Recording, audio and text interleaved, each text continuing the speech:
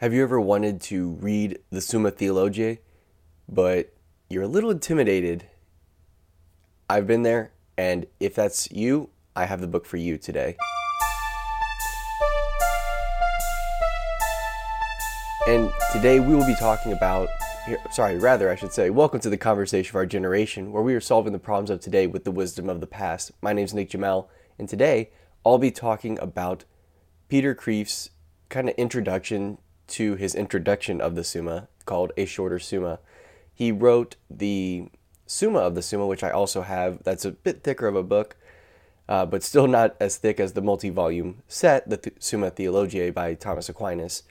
But his work on A Shorter Summa is just fantastic because he really lays the groundwork for how to read the Summa.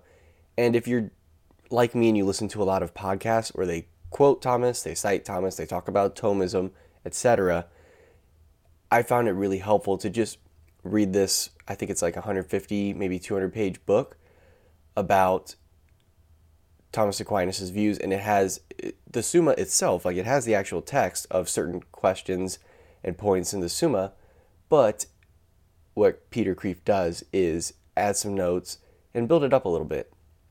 And so I want to bring it to you today. If you're really looking to get into reading Thomas Aquinas, I think this is a great introduction. But before I do that, I just want to remind you, before I make the full pitch for the book, I just want to remind you that you can support what I'm doing. If you're watching this on YouTube, click subscribe, make sure you get notifications as well.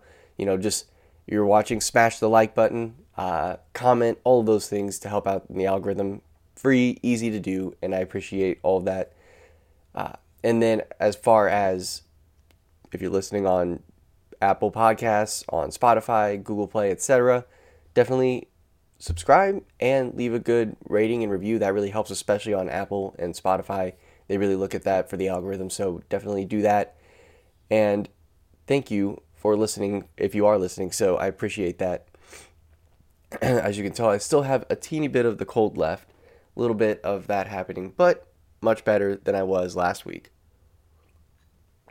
And so I cannot complain at all.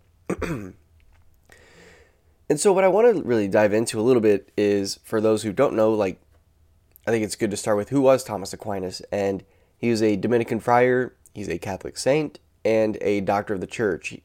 He was basically, he's most well known as a philosopher who really helped bring Aristotle and the other Greeks into the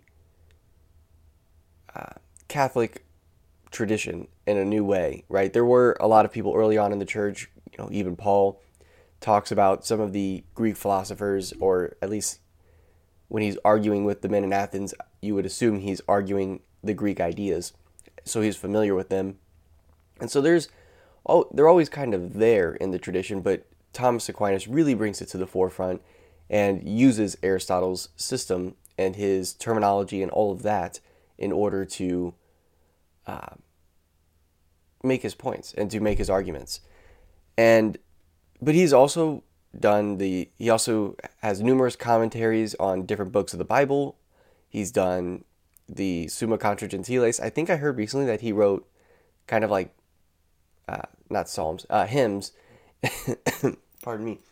He wrote hymns and other things like that, and prayers, I assume. So a lot of other stuff as well on the spiritual side, but he's really known for making the theological arguments because he's just so smart and so able to articulate himself.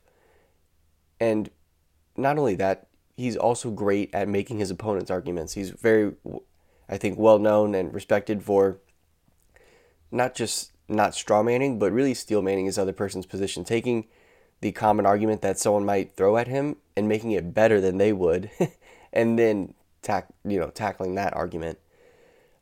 And so he's fantastic, a fantastic thinker, and the Summa Theologiae is his biggest work. It's, depending on, I don't know exactly how many pages. Obviously, it depends a little bit on, how it's printed and everything. But the ones that I was looking at on Amazon when I ended up buying Peter Kreeft's summary instead were several volume, 3 volume sets. So lots and lots of content there. And I looked at that and said, yikes, I'm going to go ahead and read this shorter book and to just get a sense of it. And I think it was a good move for me just because I don't know if I would have plowed through the Summa. I still haven't bought it. I do need to buy it, but it's something that I think I don't know if I could just plow through it like I did this other book and really get it. And on top of that, what I found hard, like, I guess it makes sense to probably talk about the format of the Summa. So the Summa, basically what Thomas will do is he will kind of propose this topic, have a question basically, does God exist? Right? And then he'll put the objections and then his answers to the objections, and then he'll put his arguments in favor. So it's not necessarily answering the objections, but actually just building his actual case. So he does that. And I think it helped having Peter Kreeft there in the notes and in comments and everything to understand the format there. But then also Aquinas uses a lot of terms and a lot of, well, I guess I would say just terms in general in philosophy that you may not be familiar with if you haven't studied philosophy. Like, I really haven't formally studied it. I read a lot of it, but I do think that there is something that you get from getting an actual classical training where you learn the terms, you learn the background, the methodologies, etc. And I don't necessarily have that. I've started to pick it up a little bit by doing it or by reading it for fun, but I don't have that. So having Peter Kreeft, who's trained in that, to explain it was really, really helpful as well. And then his glossary of terms at the beginning. So when you're talking about potential, we're not talking about the potential that we talk about today, like a sports star who's a rookie, but he's doing really well. He's got potential, right? He could be big. I mean, that is, in a way, potential, but it means more than that, right? To Aquinas. His argument from motion, I always thought it was the weakest. And then when I read what he means by motion, I'm like, oh, that might be one of I think the contingency is still the strongest, but I was like, that's a close number 2 right there for me. And so that, I think, is really helpful because the Summa is very dense, and I think if you just are looking at that by itself for a couple thousand pages, it's going to be a lot, especially if you're like me and you're just reading for fun. It just doesn't look like it's going to be fun. I'm sure it is, and I'm sure I would actually enjoy it, but it didn't feel like that at the time. And honestly, I don't know if I would be saying I need to go out and buy it and read it if I hadn't had a little bit of background in this and listen to some more Pints with Aquinas and some other people who talk about his ideas more, because I do want to be able to enter into that conversation a little bit better. But the Summa is just a fantastic work. And the funny thing is, as I'm talking about it being kind of intimidating, he really meant it to be a introductory level course to Catholicism, basically. Like, it was like for seminarians who were coming in to basically be their introduction to seminary, if I'm not mistaken. People feel free to correct me if I'm wrong on that. So basically, an introductory college level course is how we should look at it almost, which is incredible. That said, I think people were much better catechized starting off than they are now. I surely was. And I think that that's another thing. If you're like me and you kind of missed a good catechesis as a kid and you're trying to build it in as an adult, I just think that Thomas Aquinas is a wonderful way to do that. If you're like me and you're a heady person, I like the ideas. I like the